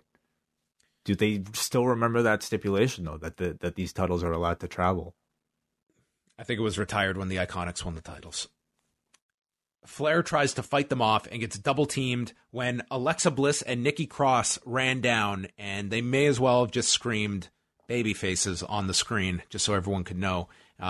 This was Alexa's turn. She's now a baby face as they fought off the Kabuki Warriors and saved Charlotte and Becky. I really feel like she was always a baby face and that it was just not very well communicated. But yeah, this was, I guess, your confirmation. So another title match? Like, I thought they were going to break up Alexa and Nikki, so at least we're going to get one more match between these four. Charlie interviewed Apollo Crews. He says, Ricochet and me go way back. I mean way back. Yeah. We didn't get a Dragon Gate mention, though. He says the draft is about opportunity, and he's been grinding and staying motivated. This is his showcase, and it's nothing personal against Ricochet. Every draft or shakeup feels like it's a new opportunity for Apollo Crews, and then he just gets forgotten about. Oh, I'm not following it for this time. No, not a chance. The Viking Raiders made a grand discovery. They made their way to the projector that lit the Hell in a Cell match last night. Probably. I wonder if it's the same, one of the same lights. I wonder. They said no one can keep them from their fate, and next week they raid and become tag champions before some very uncomfortable heavy breathing. Oh, yeah. Finally a promo from these guys. I'm happy to see it. I don't know. I just don't know how I'm really supposed to feel. Like, do you sense a lot of people getting behind these two? They're spectacular in the ring, but just up until this point, very little has been known about what they are, what their personalities are like, and anything beyond, They're Vikings, way. What are you asking? That's it. But the thing is, like, they put out some really great videos, like the video of like Sarah Logan and Ray Rowe getting married, where they talk about like their respect for this tradition, whatever, like the Viking stuff, is incredibly mesmerizing and shows you that there's a great deal of depth to whatever these guys are. It's not just cosplay; it's something they truly believe in. I wish there was some of that type of character revelation. Then we go to Sarah Schreiber, who's with Ricochet. And he mentions that if he gets drafted to SmackDown this Friday, then this could be my last night on Raw. And I'm just like, wait a minute. What if the Viking Raiders get drafted on SmackDown? And you've just announced them for this match next week. Well, last week this kind of played out, didn't it? Where like there was an entire pay-per-view like that came right after the draft, so... But Ricochet just said this could be my last night on Raw. Well, he doesn't have a match coming up. He doesn't have a title match coming up. He says, Cruz is one of my best friends, and the draft is an opportunity at a fresh start, and I'm always ready to prove that superheroes can be real. So that's his thing. That's his thing. We got the Viking, we've got the Satanist. Ricochet thinks he's a real-life superhero. He just wants to prove that superheroes can be real. Oh. He's just trying to make a case for them. Is he going to try to look for radioactive spiders to get bitten by, or... Yeah. Maybe come December, he'll be promoting Santa Claus. What? He'll prove that Santa's real. Okay. Didn't catch that. Sorry. Leap. I'm done. I have nothing left. It's totally empty. There's a replay of Total Divas that was going to air right after Raw on Monday night. We didn't talk about this. Last week's debut on Tuesday night with Ronda Rousey did 252,000 viewers. That's the lowest number in the history of Total Divas. Yikes. Wow. Do you peg this on the franchise, or do you look at this at the last minute switch to Tuesday nights? What is your theory on such a rock bottom number, in theory, with its biggest star to date being cast on it? Well, I watched the episode today. Oh. By the way. It was not very good. It was like, to me, this was a case where I felt like a lot was being fabricated between, in particular in this episode, Carmella and Nia Jax, who... Carmella, like, you know, just walks up to Nia Jax saying something backstage, and just Nia out of nowhere just says, I think you're fake, and I don't think you're very genuine. And this sets off the show-long storyline of Carmella being really upset. Anyway, I'm guessing Ronda maybe doesn't mean a whole lot with that demographic, perhaps. Her involvement on the show was very loosely affiliated, at least in the first episode. They had cameras with her and Travis Brown, but she hasn't really been integrated into the actual body of the show with the other cast members yet. Could be the last minute change. I mean, I guess I'm kind of curious about today's or tomorrow's rating too, but overall, I sense a lack of interest in the series. It's, I think it's very alarming that the season premiere did such a bad number. Yeah. Granted, I think moving it to Tuesday, especially with very little notice, I think that probably hurts. So maybe we should wait to see if there's a bounce back this week or a week or two that people find the time slot. But nonetheless, it was promoted on Raw last week for Tuesday night. It was also a Bella-less season for the first time. Ooh. Typically they are, pretty much front and center, except, in the past seasons, maybe taking a bit of a backseat. But this year they weren't even advertised as part of the main cast at all. So I wonder if that has anything to do with it. Clearly they are the biggest stars of the series on E to that audience. And evidently Ronda for this first episode not meaning a whole lot. Ricochet, Apollo Crews, they only got 4 minutes. Jerry Lawler is talking about the unpredictability of the draft and says, I remember sitting ringside when my broadcast partner got drafted, unassumingly. I remember it too. Yeah, good old my broadcast partner. Yeah. There's a springboard clothesline, standing shooting star by Ricochet. Crews comes back, Enziguri standing moonsault, and then Crews gets caught with the recoil, and Ricochet wins. I thought this match was awesome. Like, probably one of the better 4-minute matches you will see on Raw. These two obviously with... What, you don't agree, John? I mean, I have nothing bad to say about it. It left no impression on me. It was like just late in the show, and it was over before it started. So I didn't quite get into it to the degree you did. Mean, the high flying I thought was spectacular here. Like, the smoothness. I mean, these two... if they are truly like best friends, I would absolutely buy it. I mean, obviously they know each other, probably have trained together, worked together for a long time, and I thought it showed. Like the smoothness of the movement, the acrobatics. I thought both of them really complemented the other well. It makes me wish that these two could actually maybe have a 10-minute match on a pay-per-view, maybe even an actual storyline. Even I think that'd be great. There was no time last night to be just throwing out 10-minute matches for no reason. I would have taken this extended. Like, I wish this had 17 minutes. Holy shit. So, I'm grateful at least we got this because, I mean, Apollo Crews has, I don't know the last time he even wrestled on TV. He's been criminally underutilized. I think if I'm drafting anybody to NXT, he would definitely be at the top of my list. Then we threw to highlights, a term I use very loosely, to the Hell in a Cell match that Vic says was downright disturbing. And we got a package that this match was so bad that I was watching this highlight and I was thinking, you know what? If they had just taped this match before the pay-per-view and aired this video package in its place, yes, I probably would have been okay with that. Oh, this is like a 5-star highlight package. Yeah, what did you think in terms of WWE's ability to clean up garbage? where does this one rank? As Vic ends it by saying, we still can't believe what we witnessed last night, which was a very truthful statement. It's hard for me to exactly say because I still, like, I'm only brought back to the memory of last night. So somebody watching this for the very first time without having seen what came prior, I don't know what they would think. I think, they would see a big blob of red and not necessarily know what to make of it. But that editing team is always fantastic. And you can always see this was the intent of the match. What you saw in this highlight package was what they wanted you to feel, what they wanted you to leave away Sunday night with. So, recap the story minus the terrible acting, minus the boos and the AEW or the refund chants from the crowd.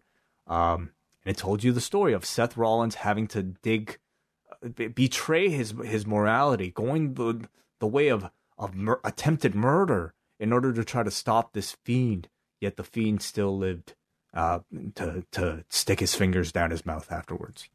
So, yeah. The package ended, and Tyson Fury's in the back shaking hands as Jerry Lawler struggled to say Strowman.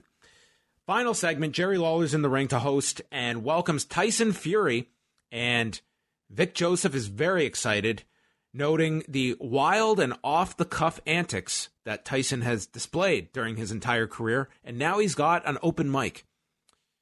Strowman comes out, and there's a chant of "Get these hands." He says he was messing around on SmackDown until he saw the way that Fury looked at him like he wanted a piece, and he gave him a present with Dolph Ziggler, and he wanted security to let Fury go. And Braun says, "I will literally eat you for lunch." Fury comes back and says that he would have knocked Braun out, and Strowman says, "You would have been on your back and not for some slow 10 count like the last time you fought Deontay Wilder." Ooh.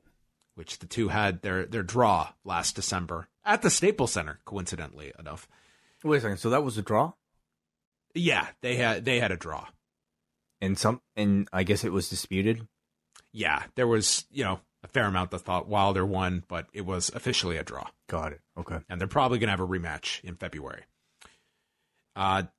Then they just start fighting. And it's the classic scene. Security gets involved. The place is going pretty nuts at the beginning of this. Fury breaks free. All the standard brawl spots that typically get over. Fury's punching away at all the security members. So Braun destroys his security that's holding him back. So then the locker room has to empty to separate them. Fury wants to fight. They keep being separated until Braun leaves with his music playing. He's interviewed by Charlie backstage, calls Fury a tough son of a bitch, but he's going to get these hands, and he doesn't play that crap, with Fury coming into his house, and then storms back down to the ring, and they're being separated as the show ends. Mm-hmm. Yeah. I think they always do a pretty good job with these pull-aparts. This one, to me, though, I couldn't help but feel like it was very cliched. Like they were almost running through a program or like a beat-for-beat parody of like Tyson and Austin. It lacked the intensity of when these are done super effectively, and I would put Austin Tyson very high on that list. Like that was tremendous. This to me, it went on too long, and there wasn't a progression in it. It was just, okay, we're going to separate, then we're going to be held back, and there was no escalation, and it just felt awkward by the end of it. Yeah. And I think by the end of it, I think people were generally, like, they seemed into this for the most part, and I think are intrigued to see the match, but to me, this wasn't an overwhelming success either.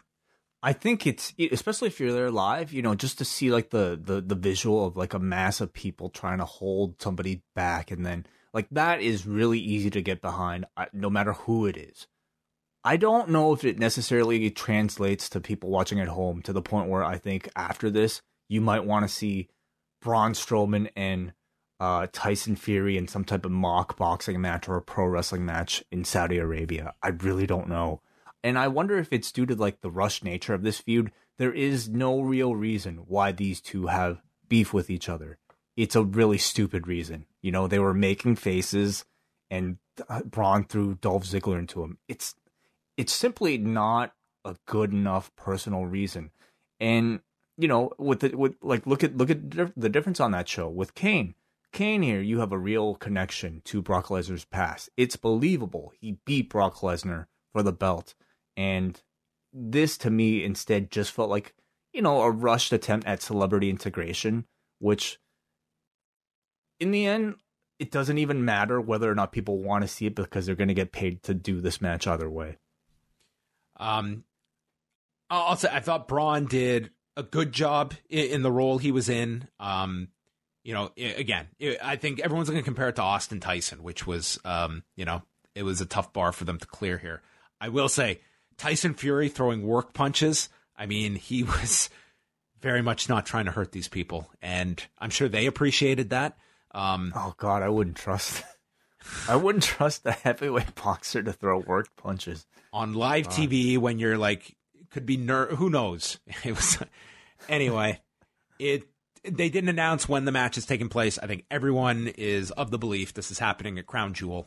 That's to me the only thing that makes sense. And I would imagine they probably. What do you think? Do they make this announcement on SmackDown? Do they just make it during the week? Because they got time. Yeah, if not 3 weeks. Not SmackDown the next Monday, you know, but you know it's probably going to come pretty soon. I could see them just making the announcement on their own, like during the week. Sure, why not? Goes out there. I'm curious to know, like, especially if you're, you know, because I'm not much of a boxing fan. I only know of Tyson Fury by reputation and by name. I mean, is this a big deal to you? Because I don't know if they really did a great job of conveying why I should care about Tyson Fury. Again, I think Kane has the past connection with Brock that I think is easier to get behind. Have they done a good enough job with Tyson? I think that this match will get a good amount of interest from the boxing media in the U.S. and Canada. I don't see it penetrating into a mainstream story outside of like some select outlets. What I'm most curious about is how big is this to fans in the UK, where Tyson Fury is a much bigger star, and is this, you know, WWE is fairly popular there as well. So those two worlds coming together, is that a part of the world that this is going to resonate that much more than here in the US or Canada? Sure, absolutely. I'd love to hear from you. All right, so that was Raw. You know, it kind of all hinged on the final angle, and I don't think it wasn't a home run, but it also wasn't a strikeout. I would say it was maybe a single and reaching for second base. I thought the closing angle did its intended job of, you know, making a big commotion out of this match. It's kind of tried and true, but, you know, with diminishing returns, and maybe we're at the point now where these pull aparts are like done so much that they've kind of lost their effect on me. But nonetheless, like it created a big visual, so people are at least aware of the program. Beyond that, I thought this was a total lame duck show ahead of the draft. You know, a bunch of matches that really, like, especially comparing to the output that you had last week on Monday, Wednesday, and Friday. Like, this match or this episode of Raw feels like it was really lacking in importance. Well, you have to wonder how much they were also handicapped if Bray was not available for whatever they had planned, and then opted not to use Seth on this show. Roman Reigns was at a San Francisco 49ers game, so he wasn't even in Bakersfield on Monday night. You know, Sasha wasn't cleared tonight. I mean, you have to wonder what cards were they missing from the deck that they got to play on Monday night as well. Because I agree with you. It was a lot. Like, we got some long matches on this show that seemed to just eat up a lot of time. And my final thing on the closing angle is my opinion of that will change depending. If this gets a lot of coverage on Tuesday, then ultimately it worked. So that's a factor as well to see, does this really resonate? Because going back once again to the Austin Tyson, I remember the next day being driving home from school, and the sportscast came on and they recapped the angle from the night before. And it was mind-blowing to me in 1998 to hear the radio recapping Raw from the night before and Tyson and Austin getting into it. I was like, wow, this was like a really big thing. Yeah, I'm not really expecting that level of coverage. I mean, no, I'm not. I'm just saying, like, if it gets right more than just your typical wrestling news sites, yeah. wrestling, and to a degree, like some boxing sites that obviously will cover this stuff. But if it gets some like real focus, then who knows? Perhaps, yeah. And this is also an interesting test to see like the Fox machine like really pushing this Kane and Tyson Fury involvement of, you know, the value of Fox, like pushing this stuff on all their properties and having their talking head shows discussing these topics and inserting stuff like this into their own sports news cycle. It's going to be a weird, bizarre relationship, I feel. All right, let's get some feedback in before we wrap things up. You can always leave your feedback at forum.postwrestling.com, and we're going to start off with our poll. On a scale of 1 to 10, I know Way was not going high on this one, but does the forum, are they going to give this one a pass or a fail? The answer is a fail. 3.33. Yeah. Let's see what they thought. Adam, from the street. Anybody who missed this show should watch the Ray promo, Google who Dominic's godfather actually is, and know that their lives will forever be better than those who watched anything else from tonight. This sucked. I give it a Wei Ting-inspired lowest life form out of a trillion. The amoeba ranking, Way. Oh, I should have made that an option in the poll. We got a Chris from Melbourne who says, this last week of WWE programming has been a godsend, as I finally have the motivation to end my network subscription, at least until Rumble season at the earliest, and put that money towards AEW+. I'm writing to say that unlike Jeff in St. Louis from last night's Hell in a Cell feedback, I'll at least be sticking with Team Post and supporting the cafe. Well, thank you. Thank you, Chris. With the two of you, I can remain up to date with storylines and occasional must-see matches, while still voting with my wallet about the changes I want to see in the wrestling world, and rewarding the people I feel are doing the best work. That being AEW, New Japan, and of course, Post Wrestling. Well, then you're covered. Thank you, Chris. AJ from Pennsylvania. This was a nothing show. Opening segment was honestly really hard to watch. At least they gave Rusev a beat down to get some heat, unlike Mike Kanellis, but it still felt extremely awkward. Who's this Mike Kanellis he's referring to? I have no idea. The Fury stuff was okay, but the pull apart lasted way too long, and Fury looked awkward trying to pull punches. Probably the smart move to just gloss over last night's debacle. They will still have to address it eventually, though. Curious to see how Seth's crowd reaction will be moving forward. It's a great point. Mm-hmm. Putting Seth out in front of that live crowd tonight would have not been good. Yeah. So I do think that was a smart move.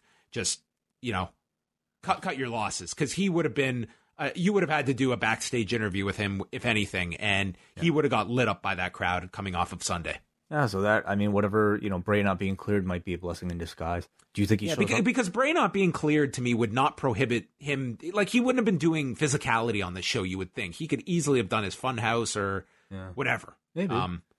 You think we see maybe they just thought it was like, hey, we shit the bed with this. Let's give it a week and not put them on TV. Well, I wonder. Do you think we see either of them on Friday? Possible. Yeah. Sure. We got a Noah from Vaughn who says, imagine paying hundreds of dollars for floor seats for the show. I feel awful for those fans in Bakersfield. Such a boring show tonight. You guys are awesome for watching the whole show. Thoughts on Darby Allin versus Jimmy Havoc? Yeah, we kind of talked about that earlier on. Jalen from Pickering. I'm done with these guys until the Rumble. I find it a bit distasteful that the instant they turn heel, Kyrie and Asuka are allowed to speak their native language, but I really enjoyed their mannerisms when they came out. I don't know about Braun, but the crowd was into it, so kudos to them. Rest of the show was genuinely worthless. We got a Dez who says, tonight's Raw reminded me of the day after an embarrassing incident with your significant other. Lack of eye contact, tiptoeing around the elephant in the room. Are we just not going to talk about what you did last night? There has never been a more baffling transformation to me than Rusev's evil Bulgarian brute with Russian sympathies to hard-working Bulgarian immigrant family man whose evil wife leaves him because he sends all his money back home. Yeah, what happened to Vladimir Putin backing this guy? Good question. I mean, do we know that that's even like Lana's reason for breaking up with him? We still haven't been given any type of explanation. No, we haven't been given the actual cause of the breakup. Dez says, after some deliberation, I have to say I kind of like it. It's the opposite of the Mike Kanellis story where Mike is a dweeb, but Rusev is supposed to be sympathetic. It was a minor thing that they just kind of mentioned, so I hope they do some interviews with Rusev where he talks about some of his family back home and how he's He's changing their lives with the money he's sending. It's a really cool character trait for Rusev that makes him more likable to me. Also, a family of immigrants who still send money back home regularly. Plus, it puts the heat on Lana, like, how dare she be such a gold digger when there are little Rusevs to feed? Yeah. Yeah, maybe he's going to be like Nacho Libre. Hey, what did you think of Dio Madden second week? Or just the announced team in general 2 weeks ago? I thought it's fine. I can't go above fine. They're still, to me, clearly searching for that chemistry. I mean, They still feel like a team that was just like, hastily put together and then I can say good things. Show. I can say good things about the individual parts, but together, yeah, it's like three really weird ingredients that have not really, they don't really have a cohesive flow yet. I'll say I don't feel like anybody on the team at the moment is exceptional, and I include Vic Joseph there, where I feel like his best traits aren't necessarily, able to shine in this setting. I think he's great at calling matches, but I mean, there aren't great matches to be called on Raw. And Dio Madden, I mean, thus far he's only been a very generic voice, just a third voice to like, I don't really know what he adds right now. And like he's only been doing this a short amount of time, and now he's like thrust into your show that's doing 2+ million viewers and working with a partner that he's barely been with in Vic Joseph, and then a completely different broadcast partner in Jerry Lawler. So I mean, it's really just throwing this guy right into the deep end immediately. I think obviously everybody has the potential to be good. He could end up being really good, but how long is it going to take? I wonder. Meanwhile, like every single week, it's going to sort of be this, like, I would say rather flat, announced team that we're going to get. All right, who's up next? Let's go to your turn. Brandon from Oshawa. What a terrible show. I guess cuckolds are over now, except if your name is Mike Kanellis. I hope the fans keep getting behind Rusev and don't let this garbage ruin his career. I was really hoping for some more info about the draft tonight. The only takeaway that I got was that they were pushing Fox and USA making the selections for their respective brands. Do you think we'll get some kind of representative to make picks, or are they just going to go back to that old random generator that they used to do? I kind of like the idea of someone who works for the network overseeing each show. I like the idea back in ECW with Cyrus and Palmer Cannon on SmackDown. There's good and bad to either one. I prefer just having people that are making actual picks and there's a strategy behind them and that kind of tells its own story. But I don't quite understand how you do that on Friday if you're going to have, presumably you've got to have a SmackDown pick and then a Raw pick and going back and forth. So I think that's what you're going to get. I think, and if it's your own choice, like it really makes no sense unless you're picking the top guys immediately and women. Well, yeah, why wouldn't you get that? It's what they did last time, wasn't it? Then what was tonight's showcase with like Apollo Crews? Like what he's going to? He would be in someone's top 30 picks.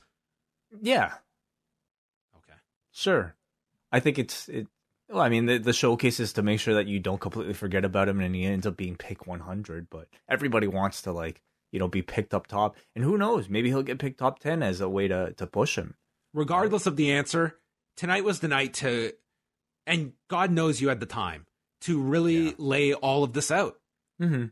Yeah, like you've known this draft's coming, and I think that tonight should have been a night to set the table for the draft. That's the only thing tonight you had to promote. That and the Tyson Fury deal. Those could have been the major things. And instead, you're going to have a ton of people tuning in Friday, and I don't think they have any idea how this is working. And maybe I'm overestimating how much that matters to people. Yeah, I think people will watch either way, just because it's supposed to be an important show. The Superstar shakeup, though, we saw the difference from one year to the next, though. Like, people tired of that, and it was way down this year because they didn't care about it. Yeah. So I think you did need to establish that this is not going to be that, where someone's just going to walk down to theme music and they're on a show, because we've seen that concept die. We got an MJ from NJ who says, I watch Raw only because I needed something not too distracting while I worked this evening. So the WWE went with the good old say nothing PR strategy tonight and hope the stank of the Cell match goes away. One problem with that strategy. Seth freaking Rollins is your Universal freaking champion. Oh, and Bray is dead. How did they even turn him back without the crowd rallying behind him as an FU to the company? They seem genuinely afraid of that tonight, if tonight was any indication. Will this blow over? Doubtful with AEW now in the fold. Tell me, is this not WCW 2000 level bad? A marriage scandal angle, Geek Squad matches littering the show, and then a celebrity angle to close that looks so cartoonish I have zero interest in a novelty match. I really hope, just for our own commentary, that Seth Rollins is scheduled for some media interview this week. Oh, I wonder. What? Well, depending on the media source, right? Okay, MJ says one final thing. On a business-related note, is WWE a victim of their own success in that they have so much going on to promote that they can't ever focus on correctly delivering promotion or execution on one thing? Other sports have made entire seasons exciting by hyping drafts, yet WWE is running what is supposed to be a hard brand split draft, and they can barely tell you what is happening. Just feels with more focus and less distraction, they could be better served, but I guess good wrestling shows aren't what pays the bills. I can understand last week. The draft could not be, you can't be promoting 10 million things at once, but you can have, multiple irons in the fire. And tonight, what else did they have to promote other than the draft? Crown Jewel was how was Crown Jewel promoted tonight? There was nothing on Team Flair or Team Hogan. There were no participants added to those sides. There were no new matches added. We had the Tyson Fury segment. Well, yeah, and that was one segment. That's what I was saying. Fury and Strowman, if that was to take place at Crown Jewel. But beyond that, you had 2 hours and 45 minutes. Yeah, it was just a lot of matches, a lot of rematches. Lacey and Natalya had no real kind of future purpose. I mean, maybe Rusev and Bobby Lashley are going to have a match. God, somewhere. Crown Jewel. But how can they do that match in Crown Jewel? Lana can't go. Yeah, I'm trying to think.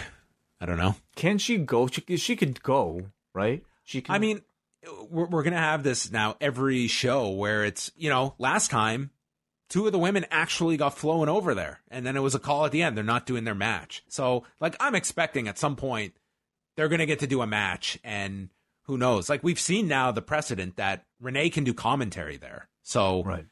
I mean, who knows? But we've never had, beyond Renee, there's been no on-screen presence from a female.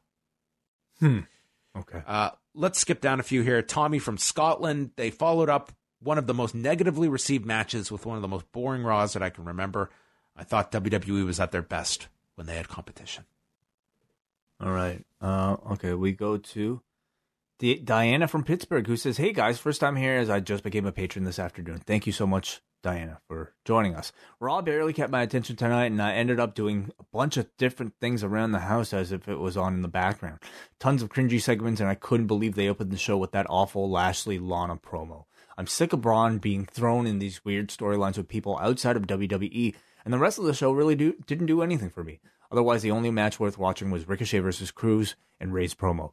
Question, I have a hunch that Seth was supposed to open the show, and they scrapped it at the last minute as Damage Control, which is why Lacey and Natalya might have been so long. What do you think?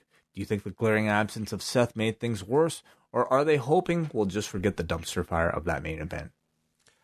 I can't say for sure what the thought process was to keep Seth off the show, but I think Seth starting this show would have not been the way to start this show. Certainly would not have been my call. And it was really peculiar how they started the Rusev segment almost in progress without even any entrances from any of the participants there. It was unique. Before we got to all the Lashley stuff, the idea of we cut from the music and boom, there's physicality going on. I like just a change of pace to start the show and just immediately grab your attention. And here we've got a beatdown going on. And I think that, anytime you can, change just patterns that we're kind of just locked into, I was fine with that aspect of how they started the show. Well, it felt like it was a show where they were, at the beginning, trying to rush to cram things into it, to make things, to keep things at an exciting pace. Yet the rest of the show felt awfully slow with very long matches without that much interest, and then segments that maybe just seem to drag. So I found that somewhat interesting. Alexander from Portland asks, correct me if I'm wrong, but it seemed like all throughout tonight, the wrestlers were attempting to impress network executives for the draft. Do you think we'll get authority figures for Raw and SmackDown during or after the draft, or will the network executives run the show? I don't think you'll have authority figures anymore because Shane's not around, so there's nobody representing SmackDown. And I don't even know who would be Raw's. Like, is Stephanie still in charge? Like, what is that? They've all been phased out at this point. That I don't think, it's more than run its course. So in every company. So you either get nobody, and it's simply like, oh, this person represents, or this person comes out and you get a Raw logo, or this person comes out and you get a SmackDown logo. Or, I find it more interesting, are they going to cast two people to play representatives of Fox and USA? Yeah, well, we've heard the idea bandied about that there could be, people representing the networks. And certainly, WWE loves that stuff. That it wouldn't surprise me if you saw, like, an Aaron Andrews with or without heels on to come out and draft Kalisto or whoever. So I could see, like, this is a way for WWE to just showcase their network partners and get, people that are on other series, other talk shows and stuff, bring them on, and they're representing Fox and USA. So maybe you have Aaron Andrews for Fox, and you have Chris Lee representing USA. And then Aaron Andrews is interrupted by Shorty Gable. Why? Because he's so short, and she towers over him. Oh, right, okay. Yep. Brandon from New Jersey. Como estudes, mi amigos? 'Tis I, the albino rhino man. This episode felt like a bad hangover after drinking too many steam whistle brew. It was bad, man, like Joe Jackson bad, like Michael Jackson bad. I dug Ray promo and Kabuki Theater's heel Japanese promo, and understand the Tyson Fury angle because he's trying to make himself popular on this side of the country. Otherwise, it was a very forgettable, I'll hang up and listen. Thank you, Carrie Hilson. All right. Adam from Australia. Honestly, going through a really tough breakup at the moment, and wrestling has been helping distract me.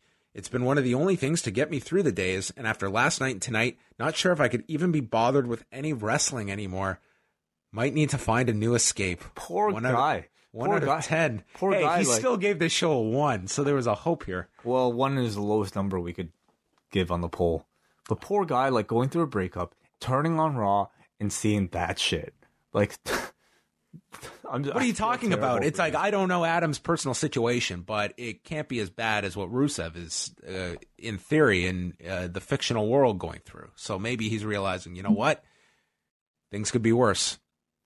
Everybody send your thoughts to Adam from Australia. Wrestling will always be there. Listen, Wednesday is just around the corner. Last week was fucking awesome. Everybody had a great time.